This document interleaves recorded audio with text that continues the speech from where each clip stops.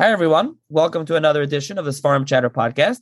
On this episode of the podcast, I'm going to be joined once again by Dr. Morris Fairstein, who was previously on the podcast about a year ago or so to discuss his translation and new edition of Tzena Rena.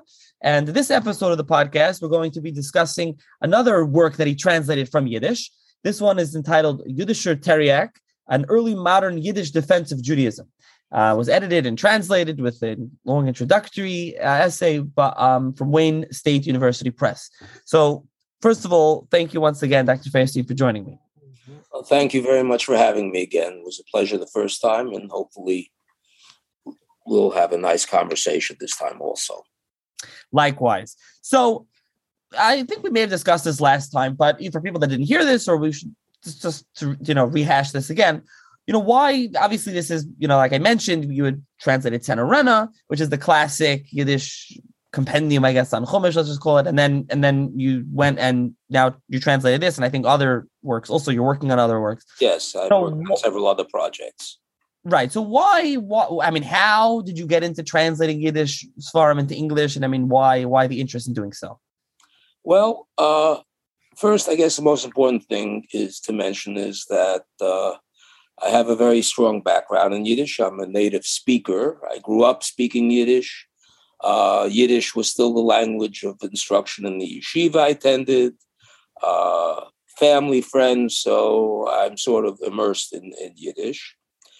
The other, but that doesn't explain early Yiddish. That explains modern Yiddish.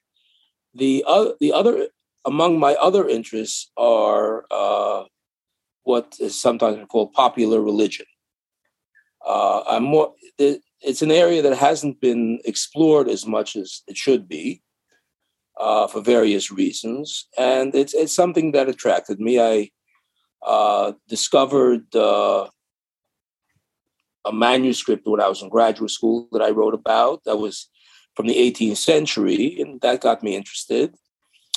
And then I went off to do other things, Hasidism, Kabbalah, etc.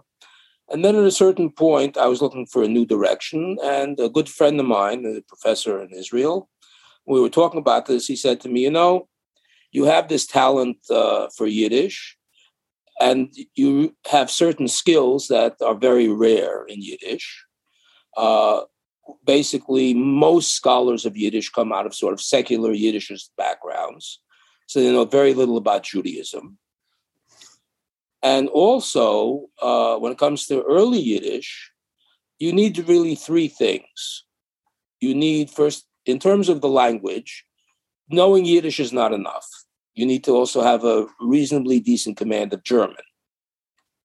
Because early Yiddish is essentially virtually the same language as German, with a lot of Hebrew thrown in. Modern Yiddish has Slavicisms, other things. And the second thing is that most early Yiddish books were written by religious Jews.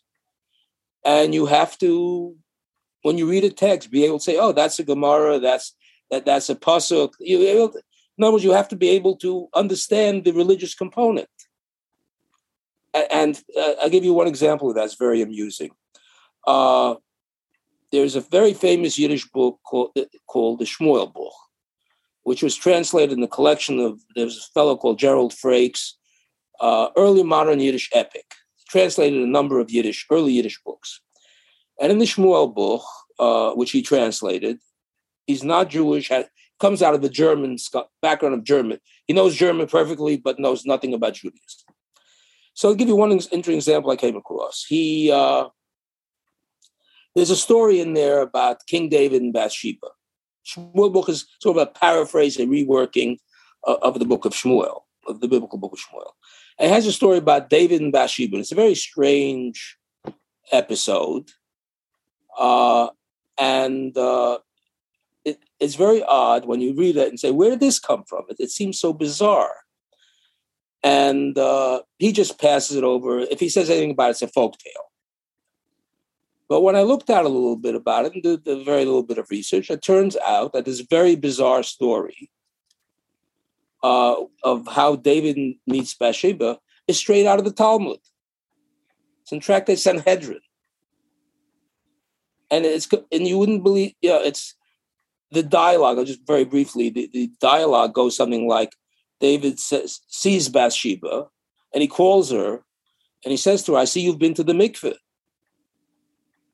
And then he says, and you have a get, right? And she says, yes. He says, well, in that case, what's the problem? And this is the Gemara. But you wouldn't believe, if I told you a story without telling you it's in Sanhedrin, would you believe me that it's a Gemara? So this is a sort of more extreme example, but there are tons of examples like that. And there really aren't, for whatever reason, this area of literature has not been explored. There are very few scholars of early Yiddish to begin with, maybe a handful in the world.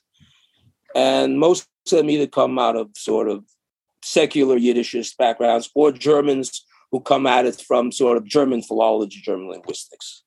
So I come at it from sort of the Jewish angle, which is a little different from what most of the other people do. Very interesting. So let's talk about this book. So first of all, yes, we'll get to what it means and more in depth, but just what is the book? Obviously, just for listeners, right? The book is a very interesting book and a unique book. So when people think of Jewish-Christian disputations, if you're Jewishly knowledgeable, you think about the Middle Ages, the Ramban, Yechiel of Paris, all these great rabbis having these grand theological arguments before kings and popes. That's the Middle Ages. With the coming of print, beginning in the around early 1500s, we find a genre of anti-Jewish books written by two groups of people. One group is Jewish converts to Christianity, who basically write these books in the vernacular, usually in German, not in educated Latin, because they're ignorant people usually, Jewishly ignorant for the most part also, who write sort of, they're going to expose the secrets of the Jews. All the secret things that, the terrible things that the Jews do, their anti-Christian beliefs, their rituals, etc., etc. So that's one group. The other group who are interested in Yiddish books, specifically, a little bit later on, are Christian Hebraists. And they want to learn to read Yiddish because, first of all, it's easier than Hebrew. A German, Yiddish and German in, say, 1500, 1600, if you take out the Hebrew element, the Hebrew words, if a Jew and a Christian met on the street, they would have no problem talking to each other. In Germany, in the German-speaking lands, not in Eastern Europe, but in Germany. Now, the non-Jew would not understand like if the Jew said tomorrow is Shabbos, the non-Jew would not understand what Shabbos is.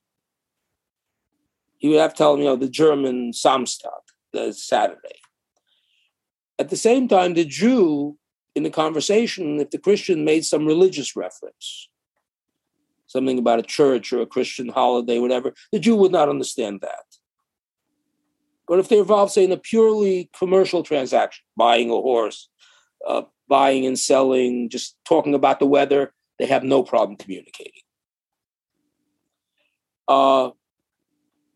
So the Christian Hebraists, starting really in the sort of middle of the 1500s, were very interested in learning to read Yiddish because they figured this would be an entree to Hebrew. I'll give you a very interesting example. The first published Yiddish translation of the Chumash, and this is a book I just finished that is in the press right now, in the early modern Yiddish Bible, was published by a famous Christian Hebraic scholar called Paulus Fagius, who had as his co-worker for 2 years, Eliyahu, the famous Eliyahu Bachur. And Fagius publishes the Chumash in 2 versions.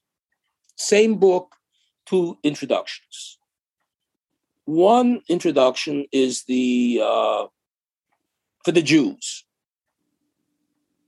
What he's publishing is what's called the Taich Chumash. Taich Chumash is the way Chumash was taught to children. It's called also Chumash with Chibur. For example, they add little comments usually from Rashi. Like one, give you an example from my childhood that's to this day stuck with me. When it's talking about Joseph and his brothers, and they throw him in the pit, the Chumash says, and the pit was empty. But the way you're taught it in a Yiddish school, the pit was empty, but it had snakes and scorpions. Yeah. So these comments are sort of integrated into the text. Or Noach was, a tzaddik in his generation. These sorts of things. So Fagius publishes two versions. What his real intention is to publish this for Christian Hebraists so they could see how the Jews understand the Bible in order to better, once they understand what the Jews are thinking, they have better strategies to convert them. The problem is there aren't enough Christian Hebraists to make a print run feasible. So what he does is he makes two editions. One has a Jewish cover and introduction where he is not mentioned. And it says, this is good for people who want to teach their children, or if you live in a distant, you're not near a town, you can use it to, which he gets from an early Yiddish book. And then the second one, which has a German introduction, he begins by saying, why am I publishing this garbage? And goes on to explain for 10 pages, well, because it'll help Christian scholars understand how the Jews read the Bible, and then they can then, of course, convert them. They'll understand, knowledge is power, that sort of thing. So that's how these are the sort of the two groups, the converts and the Christian Hebraists who were interested in Yiddish, because they see it as the entryway to understanding the Jews. And of course, the ultimate goal is always to understand, to convert them by understanding how they think, what they believe, what their traditions, what their rituals are. The Teriach is part of the first category. That is a convert who wants to attack the Jews. So there was a convert to Christianity. We don't know his Hebrew name. His baptismal name when he became a Christian is Friedrich Samuel Brenz. He publishes a small book in 7 chapters in Augsburg in 1614, in German it's called the Abgestreifte Jüdische Schlangenbalg, the stripped off Jewish snakeskin. I'm stripping off the snakeskin of the Jewish snake to reveal the secrets. And it turns out that he's a neighbor of Zalman Tzvi of Aufenhaus, and they live in the same general region. Zalman Tzvi sees this book when it was published, gets very angry and starts saying very bad things about this apostate, who hears about it. And Zalman Tzvi writes about this. We know nothing about Zalman Tzvi other than what's in his book, everything, but he has a lot of interesting tidbits aside. So he says, this apostate is in the employ of the Count of Ettingen, who is a major German nobleman in the area. So he's got some clout, some protection behind him. He's not just some guy off the street, or in terms of he has connections, he could get a Jew into trouble. So Zalman Tzvi writes about how he was telling people this guy is a bad person, saying bad things about the book. And this Brenz comes and comes to his house and threatens to attack him. And, they have an altercation. And he gets very angry and he goes off and he spends 9 months writing a refutation. Literally, the Teriach is, each paragraph starts something like, the Meshumit says X, but I tell you he doesn't know what he's talking about. And then goes on to explain. Now, which leads me to this term Teriach. And what is the connection between Teriach and snake? So the word Teriach is actually a Greek word, Theriake, which is found in the Talmud in 2 places, Shabbat 109b and the Nedarim 41b. And it means the same thing in Greek as it does in the Talmud. The theriac is a remedy for a snake bite. Now you see the connection. That he's going to provide the remedy to the snake bite of Bretz. That's where the name comes from. The theriac is also a very interesting thing in terms of it also becomes a term for sort of a universal. Let me read you a interesting aside, which I found in a book on the history book. It says in the 16th and 17th century, the term theriake was used for the Galenic universal cure. That's Galen, the ancient physician, the authority in medicine, which enjoyed a wide popularity during this period. And the author writes, all cities with a university or medical college prepared their own theriac, often in a civic public ceremony involving magistrates, physicians, and ecclesiastical dignitaries. And in Venice, the last public ceremony for the making of the theriac was in 1842. So it's an interesting kind of a thing in its own right. So what Zalman Tzvi does, and Zalman Tzvi, let me tell you a little about Zalman Tzvi, because otherwise it'd be hard to understand. Brenz wrote in German. So here should be an immediate major problem. One of the things that the rabbis did, because as I said, German and Yiddish were so close at that time, that if a Jew could read the Latin alphabet, he could understand the German book perfectly well. So there was this great hue and cry against what was called Galochis, because it was called Galochis even earlier, because of course the Galoch is the Latin, and also reading was associated with the clergy in the Middle Ages.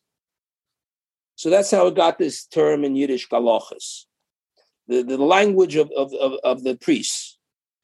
So it was, at least in Germany, it was rare that Jews could, was unusual for a Jew to be able to read, even interested in reading German or reading the Latin alphabet. In Italy, it was very different. In Italy, the Italian Jews, there was a major Ashkenazi community in the northern Italy, in the Veneto area. And they published Yiddish books in the 1500s. It's very interesting that the last Yiddish book published in Italy was around 1600, 1604. And why was that? Because Italian Jews switched their vernacular to Italian. There's tons of, popular books written for Jews by Jews in Italian. And one of the things that Zalman Tzvi tells us, he mentions, is that before this incident, a number of years before that, he'd gotten into some kind of trouble. He doesn't tell you what, but he had to leave home. Could be financial trouble, could be.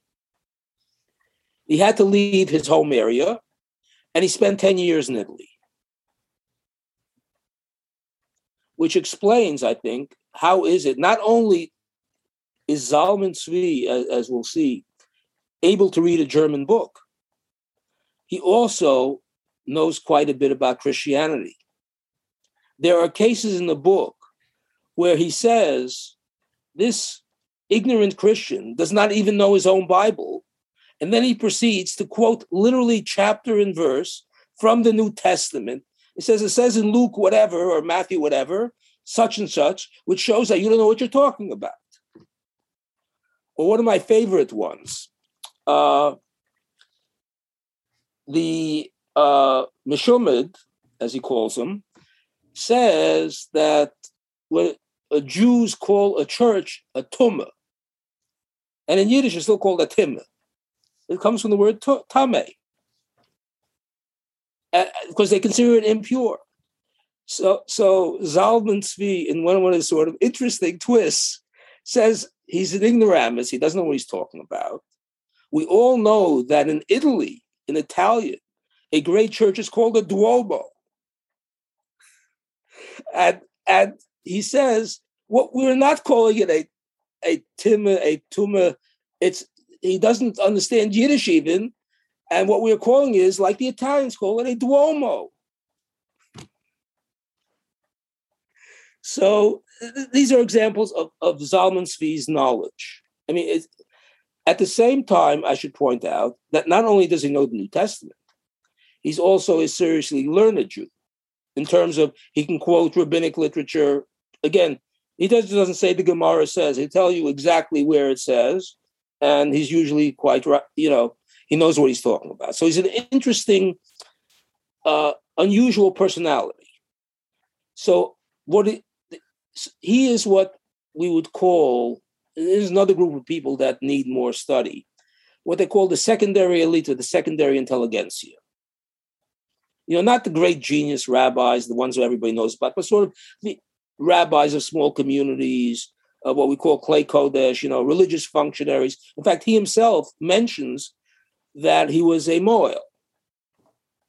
He mentions it in the context of, in one place, he says the Meshumad, again, the apostate, says that there's a Jewish tradition that every Moel has to circumcise a number of boys equivalent to the gematria of his name. And he says, my Hebrew name is Shlomo, which means I would have to circumcise 365 boys. I think 365 is Shlomo, if I remember correctly.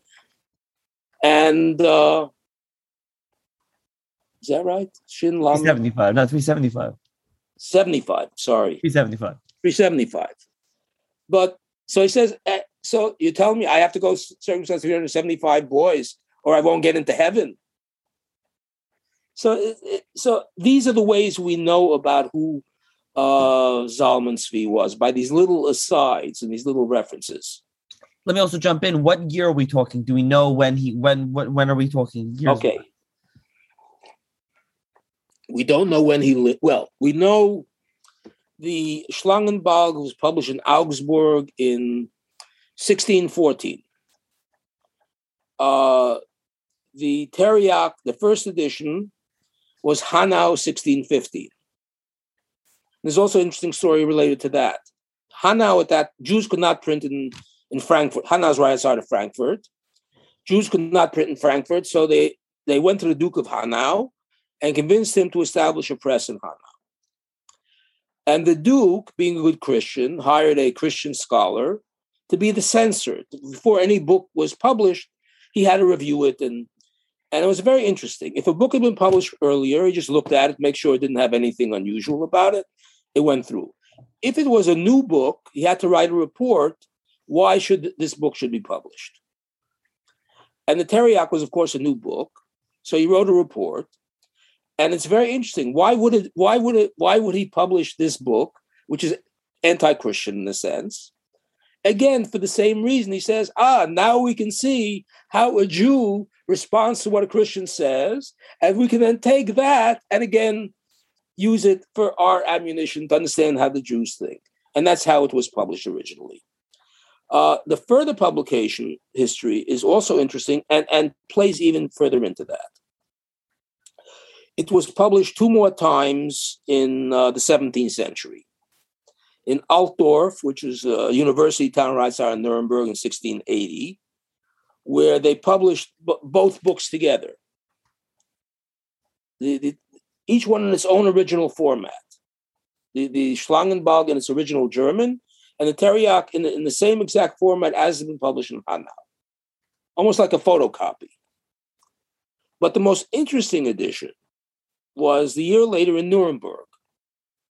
There was a professor in Nuremberg, a theologian called Johannes Wolfers.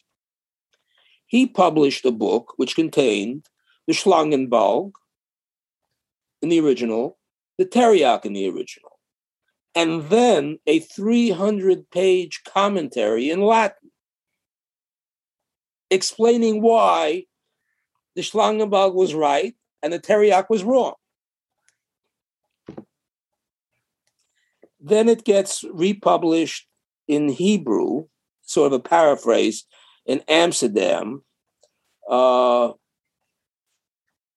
then reprinted again. The Amsterdam reprint edition is then reprinted in 19th century. And lastly, and very interestingly, one of the most famous anti-Jewish books called Entdecktes Judentums, Judaism Revealed, by Johannes Eisenmenger.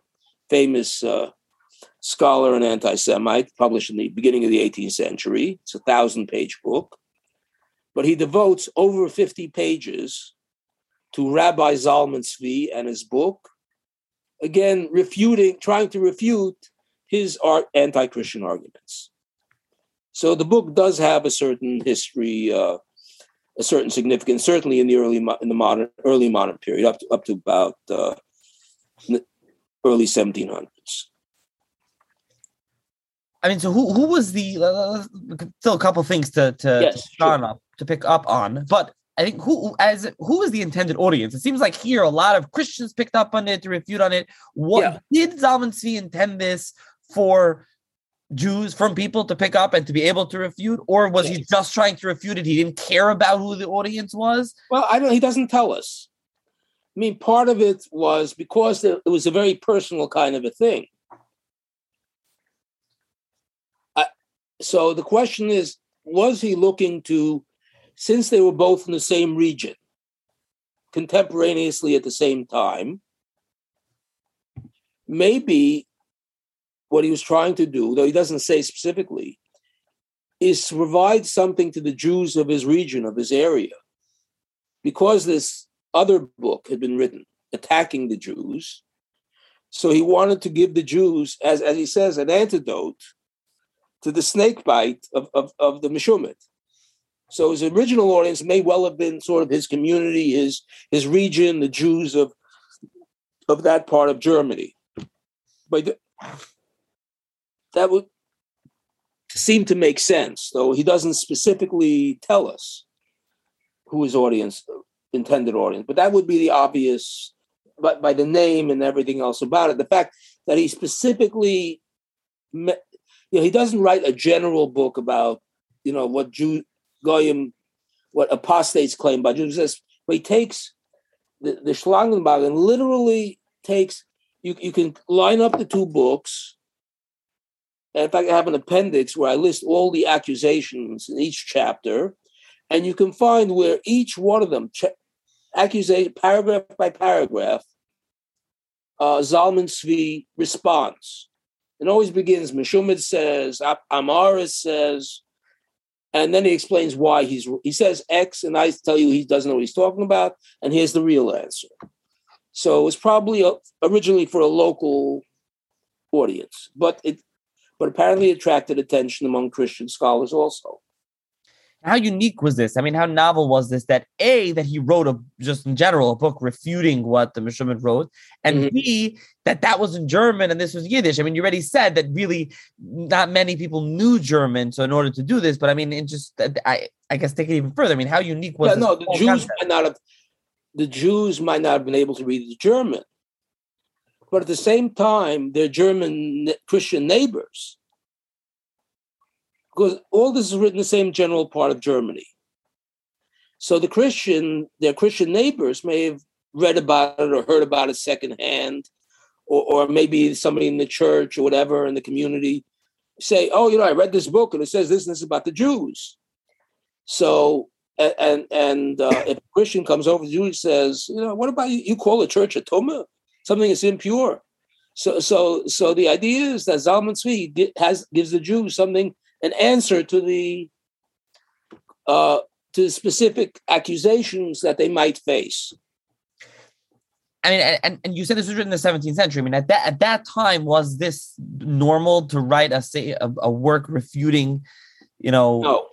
accusations? As a matter of fact, as far as I know, I mean, there were tons of work on the Christian side.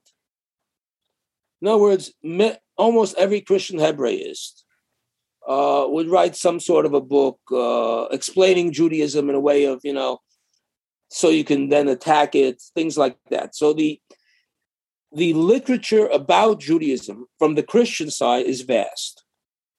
And there's a whole body of scholarship all about it. There's even a book written by a professor at the Hebrew University about Christian scholars who wrote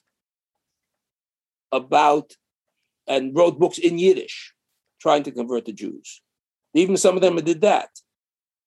But from the Jewish side, to the best of my knowledge, I've never found another book of that period, of the early modern period, that specifically attempts to refute the Jews. Basically, my impression is they sort of either weren't aware of a lot of this stuff, because a lot of these books were written, the ones that were written in German were written for scholars, written in Latin and other things. There's one other book that, from the other side, that may be of interest. There was a Jesuit priest called Franciscus Hasselbauer in Prague, middle of the 18th century. I think he may even become bishop eventually. He's a Jesuit. And he was the censor of Hebrew books and all kinds of other things. And he was also very interested in converting the Jews. He published an interesting book. And that also, I think it's a unique book as far as I know. It has on two sides. One side is Yiddish, one side is German. And it's a book about Christianity. The concept of that book was that a priest would sit together with a Jew. They'd both look at the same book. The Jew would read the Yiddish side, which would explain to him why he should become a Christian, etc., etc.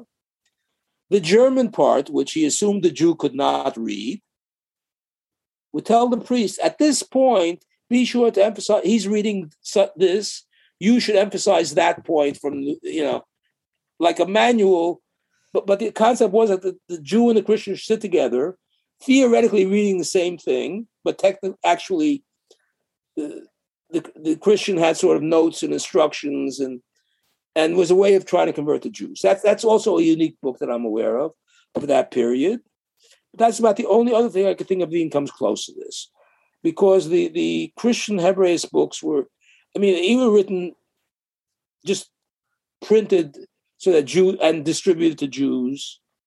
For example, in the early 18th century in Germany, there was a movement called the Pietists.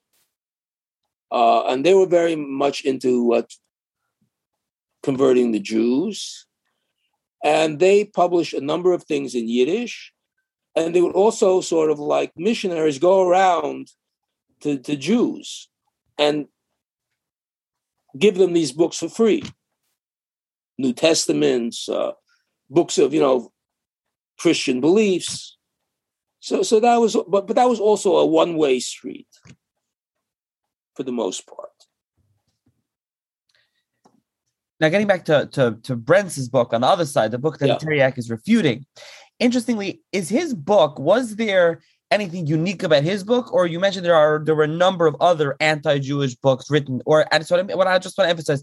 So was there nothing particularly unique about his book? Was it just like you mentioned earlier that either Zalman Tzvi knew him personally, or it was the same area? So let's call it, not as personal, but somewhat personal. Or was there something unique about his book? Or was it just regular run of the mill? There was nothing interesting in there, really. Well, in terms of his ideas, were not that unusual. There's a whole literature of Jewish converts to Christianity starting around 1500. The most earliest one was Johannes Pfefferkorn, who was a butcher by profession, who converted to Catholicism, and then wrote a number of pamphlets. And in fact, it's very interesting. He was not responded to by any Jews, but there was a famous Christian Hebraist scholar called Johannes Reuchlin, who wrote several books attacking Pfefferkorn. And the Dominicans who sponsored him as a whole major controversy, it got all the way up to the Holy Roman Emperor, the argument between Reuchlin and Pfefferkorn. But that was sort of on a different level, where Pfefferkorn had basically the Catholic Church supporting him. Reuchlin was still a Catholic, but was sort of moving in the Protestant direction. But that was a different kind of a thing. I want to jump in for 1 second. Reuchlin is famously, he studied with the Sforno. Yeah. Yes. Yeah. Now, Reuchlin was a very interesting character. And in fact, it was very interesting. If you read, he was one of the problems that Christian Hebraist scholars always had and Reuchlin was a classic example of this. They always had to defend, why are they interested in this Jewish stuff and Hebrew? Are you trying to convert to Judaism? Their faith was always called into question. And even Reuchlin had to defend himself that he was a good Christian, that he's doing this to explain to Christians, how to convert the Jews. It always came down to, I'm doing it as a way of learning about the Jews so I can bring them to the true religion. And it's a matter of education, not a matter that I have any personal interest in this stuff. That's why, for example, I mentioned you about Fagius, who was a great Hebraist. I mean, he writes, Eliyahu Bachur writes about him. The famous line, Moshe ad Moshe. So Eliyahu Bachur writes this thing about him, says, from Paulus to Paulus, there has been no Paulus like Paulus Fagius. Really. This is how, what respect he had for him and how well they got along. But yet, when he writes the edition for the Christians, he has to always say, why am I writing this garbage? Why am I wasting my time? He has to defend himself that there's a higher purpose to this, which is, of course, always the purpose of converting the Jews. Right. Okay. So now I stopped you back to you were talking about the other ones, but after recording, we're going to mention the other works that came up until Brent's, up until his work. Yes. So the other one that's worth mentioning, and this is an important point, is a book by a fellow called Antonio Margarita. It's called in German, Das ganz jüdisches Glaub, the whole Jewish religion, published in 1530. This book, to me, is important for the following reason. It was very popular, widely reprinted, and Margarita had a very interesting yichus. His father was the rabbi of Regensburg, and his brother was the chazan of Regensburg. So it was always assumed by most of the Christian scholars, even some Jewish scholars, that Margarita must have been, he came from an elite rabbinic family, that he must have been very knowledgeable. And yet, in the course of my research, I came across a very interesting reference in an article by a British scholar who pointed out a dissertation that was done in 1915 in Vienna by a Jewish scholar who, I think his name was Mises, Joseph Mises, perhaps, who wrote about Margarita's Ganz Jüdische Glaub. And basically what Mises showed, that contrary to popular belief, Margarita was a complete amoris. That when he writes about Judaism, he doesn't know what he's talking about. When he translates, he has, for example, translations of the prayer book in his book, of certain major prayers. He says this guy doesn't know Hebrew. His translations are terrible. But yet, and this is something that is a lacuna in the field, when people write about these Mishumadim and this whole thing, nobody ever seems to ask the question, whether for good or for bad, but is it accurate what is being said here? And like most Christian scholars who write about Christian Hebraism and such, Margarita is like sort of, he's the great authority. He must know what he's talking about. But when somebody knows something, looked at it, said, he doesn't know what he's talking about.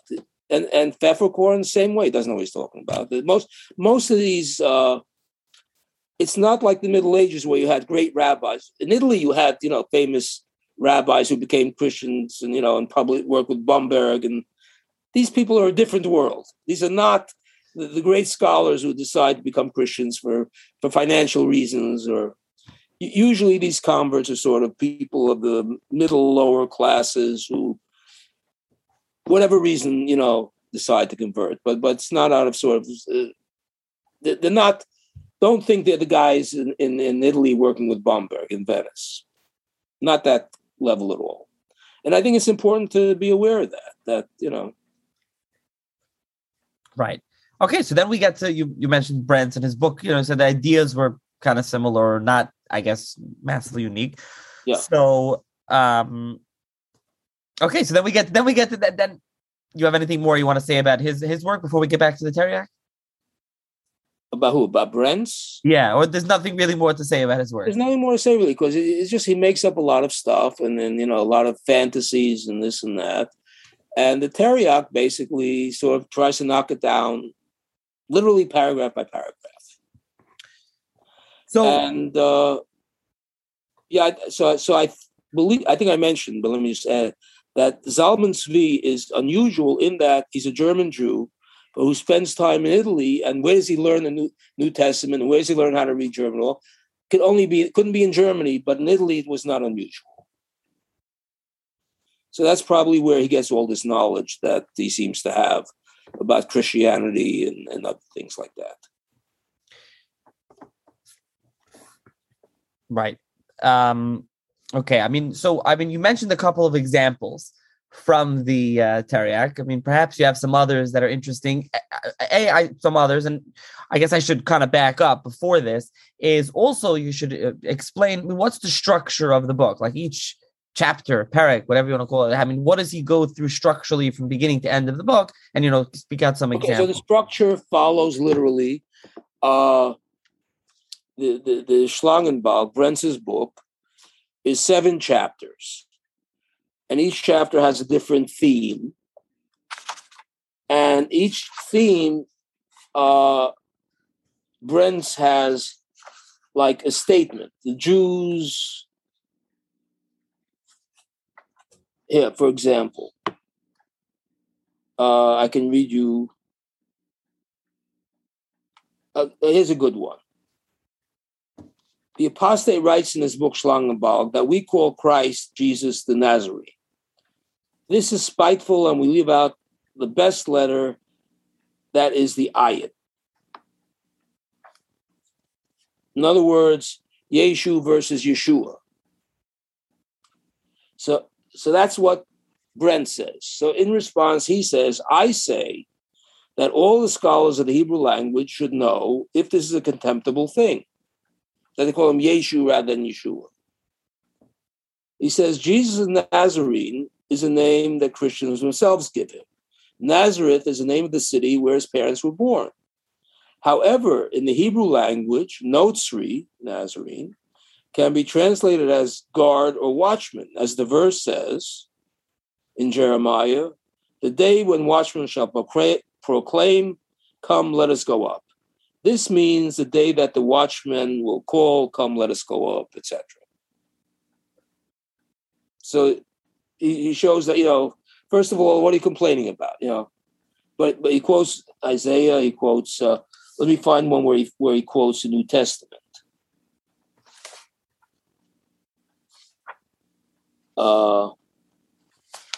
See if I can find one that has.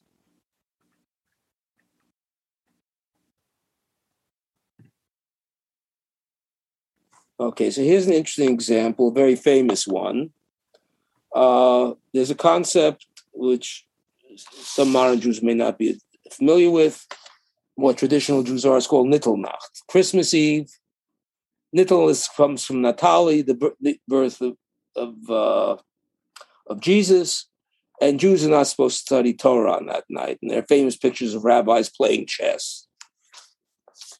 But there's also a earlier tradition about that. That Jews do strange things on Christmas Eve.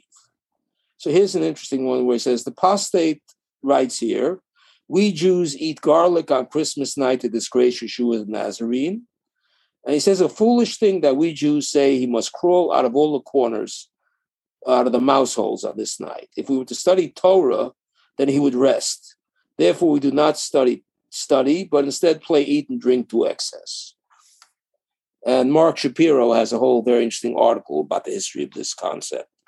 That if anybody's interested in the fuller thing, his article is very good on that. It says, first, concerning garlic, I say we've inherited this from our ancestors. They also gladly ate it, as in Numbers 11. Remember the fish?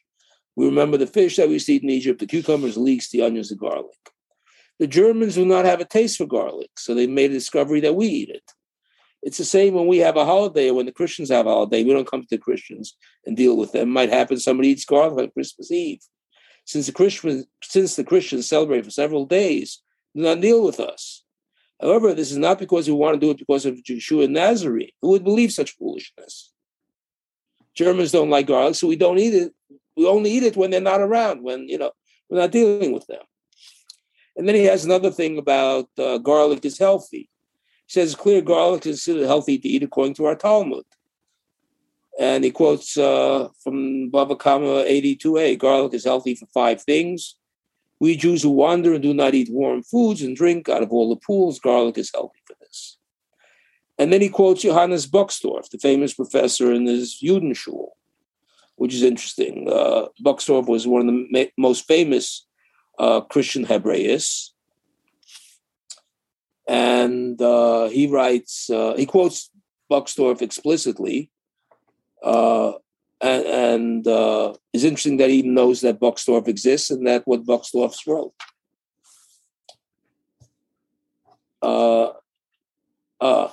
There's all kinds of things. Then about the Tola, about Jesus, the hanged one. That's always an important one.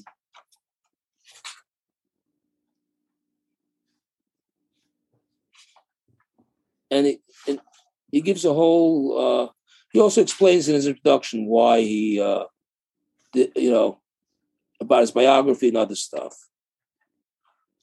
Well, I'll point out for listeners that interestingly about the book is that, like I said, it's broken down into 7 chapters, and in each chapter there's separate parts of the chapter: 1, 2, 3, 4, 5, 6, 7, etc. Yes. And in each one, nicely in this new edition that you and your English edition they translate, there's little, short, what do you call them, on the side? Yeah. Well, the interesting thing is these short little things on the side, these little sort of markers, brief descriptions, they are found in the original book, in the original Yiddish edition. There's in the beginning of the book a photograph of a page, and where it is exactly, like a frontispiece from the Teriach. And I think it's after the introduction, I believe, at the beginning of the text. Yes, it's page 33 in your copy, just before page 33. You'll see that it's in the original Yiddish like that. These little comments. And Wayne State, to their great credit, when I showed them what the original book looked like, they agreed to reproduce it. Right. And exactly as it was in the original. So these things, comments on the side, are not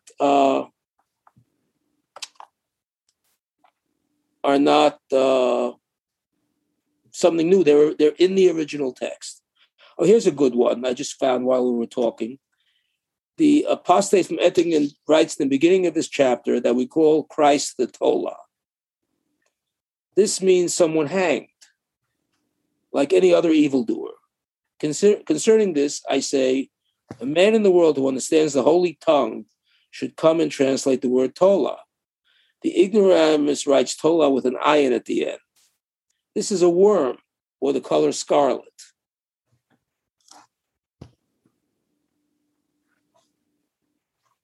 And then he has another interesting one. He quotes Judges 10. Tola, the son of Puah, was a judge in Israel. If Tola had meant hanged man, would Yisachar have named his son one who was hanged? Similarly, the judge in Israel. I write this only so that the apostate's stupidity can be recognized. Page 43, if you're looking at the book. And then he has a whole bunch of other things about Jesus being hanged. He points out that the Christians themselves say that Jesus was crucified. But that does not mean anything necessary evil. He quotes from Samuel, the 7 innocent children of King Saul, who were hanged because of the Gibeonites. And I want to just jump back for a second for the Yes. listeners to emphasize what I mean by that. The little things on the side. I'm just reading here from chapter 4. Anywhere the Yeah. apostate, 10. The apostate says that no Jew goes out of the house of a Christian without having stolen. That's just the Right. side note telling you what it's talking about inside. Right. It's just like a headline. Right. The apostate writes, the Talmud teaches us to take away the Christian's luck. And the next one, the apostate writes that no Gentile is acceptable to us as a witness.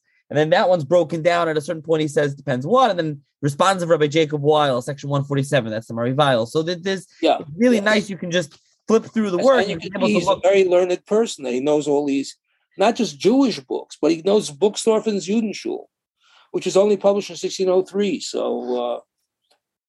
I want to point out one more thing while you're saying about the sources that you didn't mention. I think you should mention is that you mentioned the introduction is that he quotes Josephus a lot, but not as you've showed that not Yosefun, which most have. He clearly knew Josephus as well. Yes. Josephus. Yes, the original Josephus.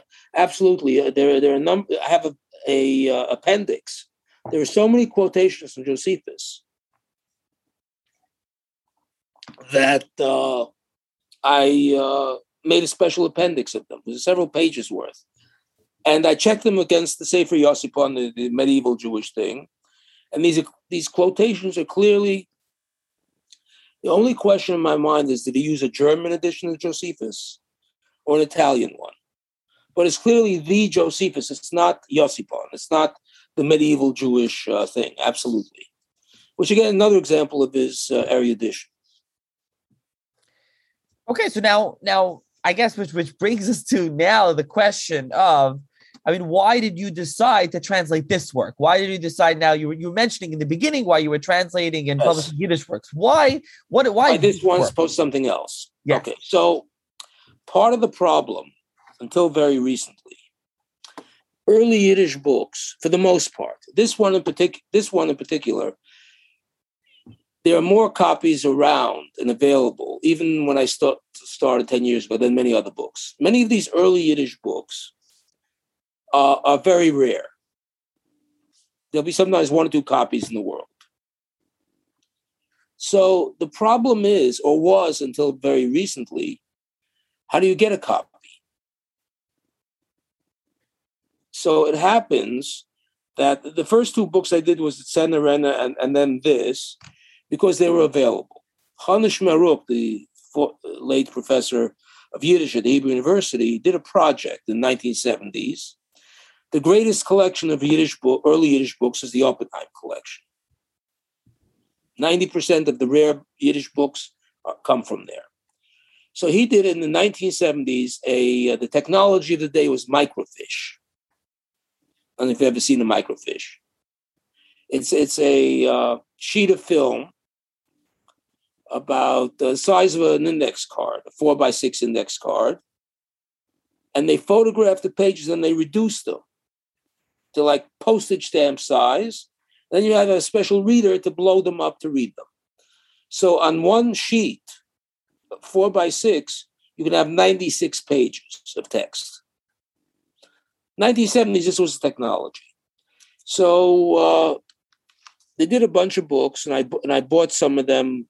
They were available for sale somewhere in the early 80s. And so I started with books I had. So the first book was Tzedna Rena. That was obviously probably the single most important early Yiddish book.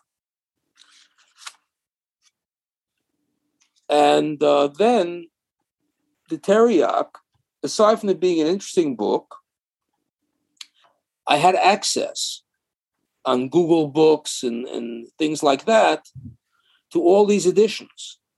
So I was able to actually see them. In recent years, a lot of libraries are digitizing books. For Yiddish, 2 of the big ones are the National Library in Jerusalem and Frankfurt University in Frankfurt, Germany. Has a huge, over 300 works in Yiddish, many early ones. And so today it's a lot easier to find sort of rare and unusual things that 20 years ago, unless you went to the library, You had to basically have a grant for somebody, or you had money to go to the library, and then you would have to pay for the reproduction. They have to especially photograph it. It's a whole much more complicated affair. In recent years, it's become much easier, much simpler. So what I'm doing, the books that I'm doing essentially started out first being things that I was able to have access to. And more recently, I've done things that are interested me and also are available. Things I come across, digitized copies, things like that. For example, I just finished a book which is in print on the early modern Yiddish Bible, basically trying to look at every Yiddish book from the beginning, first Yiddish book, 1534, to the end of the 17th century, and to sort of do a history of the book, sort of an introduction, like a first scan of what's out there. 20 years ago, I couldn't have done it unless I had, the money to spend 6 months in Oxford and 6 months in Jerusalem. But today, I was able to find most of those books in one form or another online. So that influences me also, what's available. And ultimately, it's what interests me. And what interests me primarily is, the majority of these books are religious books. So there's a handful of sort of novels and poetry. That stuff doesn't interest me at all. There's other people interested in that. So it's just a matter of what interests me. And the other thing is, it interests me, and also, is it important? For example, I just finished a book called The Braunspiegel, which is an extremely important book. It's a Musar book, sort of, practice, do's and don'ts, but it's not your classic Musar book that's a reprint of one of the Sha'arei Tshuva, whatever, one of the medieval classics. It's a completely original book written by a Jew in Prague, first published in 1596. And he's talking about, the things he talks about are the reality of his day. He talks about sort of Jewish life and Jewish practices. And, for example, when he talks about servants, Jewish servants don't have a non-Jewish cook because you won't be concerned about kashrut. So it's also a historical source. That's the other criterion I have. It's not just sort of abstract theory. It's also sources that are important for understanding the contemporary history of early modern Jewry, which I think is a particularly popular Jewry, which is something I think has been sort of neglected. Once you mentioned your future projects, let me ask you about that, and then I'll get back to our final question about the Teriach. So, first of all, you mentioned the book on the early Yiddish Bibles in print. When when that will be published? It's an interesting question. It's been accepted for publication. It's in print. Now, in print, I'll tell you an interesting story. I had an article just published, and literally the physical printing of the journal was delayed for 4 months because the editor said the printer could not get paper. So the other problem is the press. It's Hebrew Union College Press, which is a very interesting press. They publish interesting things that you wouldn't think of, Hebrew Union College publishing. It's a small press, very good press. They have some interesting things. But the problem is they have one editor, so it's a question of how much can one person do. So I guess I have to take a number and stand in line till the editor gets to my book. Hopefully it'll be soon, but one never knows with these things. Now, what about you mentioned the Braunspiegel? Is that being published as another book? The Braunspiegel, that's the manuscript is finished. And it's being reviewed by a press. You know how the process works of, you send it in. First you say a proposal. So it's at the stage where I sent them a proposal. They said, yes, it looks very interesting. We want to see the whole manuscript. And then we have to review it and look at it and get opinions. And so that's where the stage that's at. And one never knows. These things can, I had a very strange experience, for example, with the Yiddish Bible book. I offered it to another press that was publishing an encyclopedia about the reception of the Bible, and they had a monograph series. And it sounded exactly like the sort of thing they'd be interested in. And first I send them the proposal, and say, oh, yes, it's wonderful. We love it. Send us the manuscript. 15 months go by. I don't hear a thing. Finally, I say, no, can you at least, I don't care what the answer is, but I want it after 15 months. I'd like an answer. Even if it's no, it's better than nothing.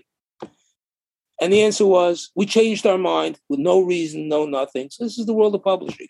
So until you have a contract from a publisher, you never know what will be.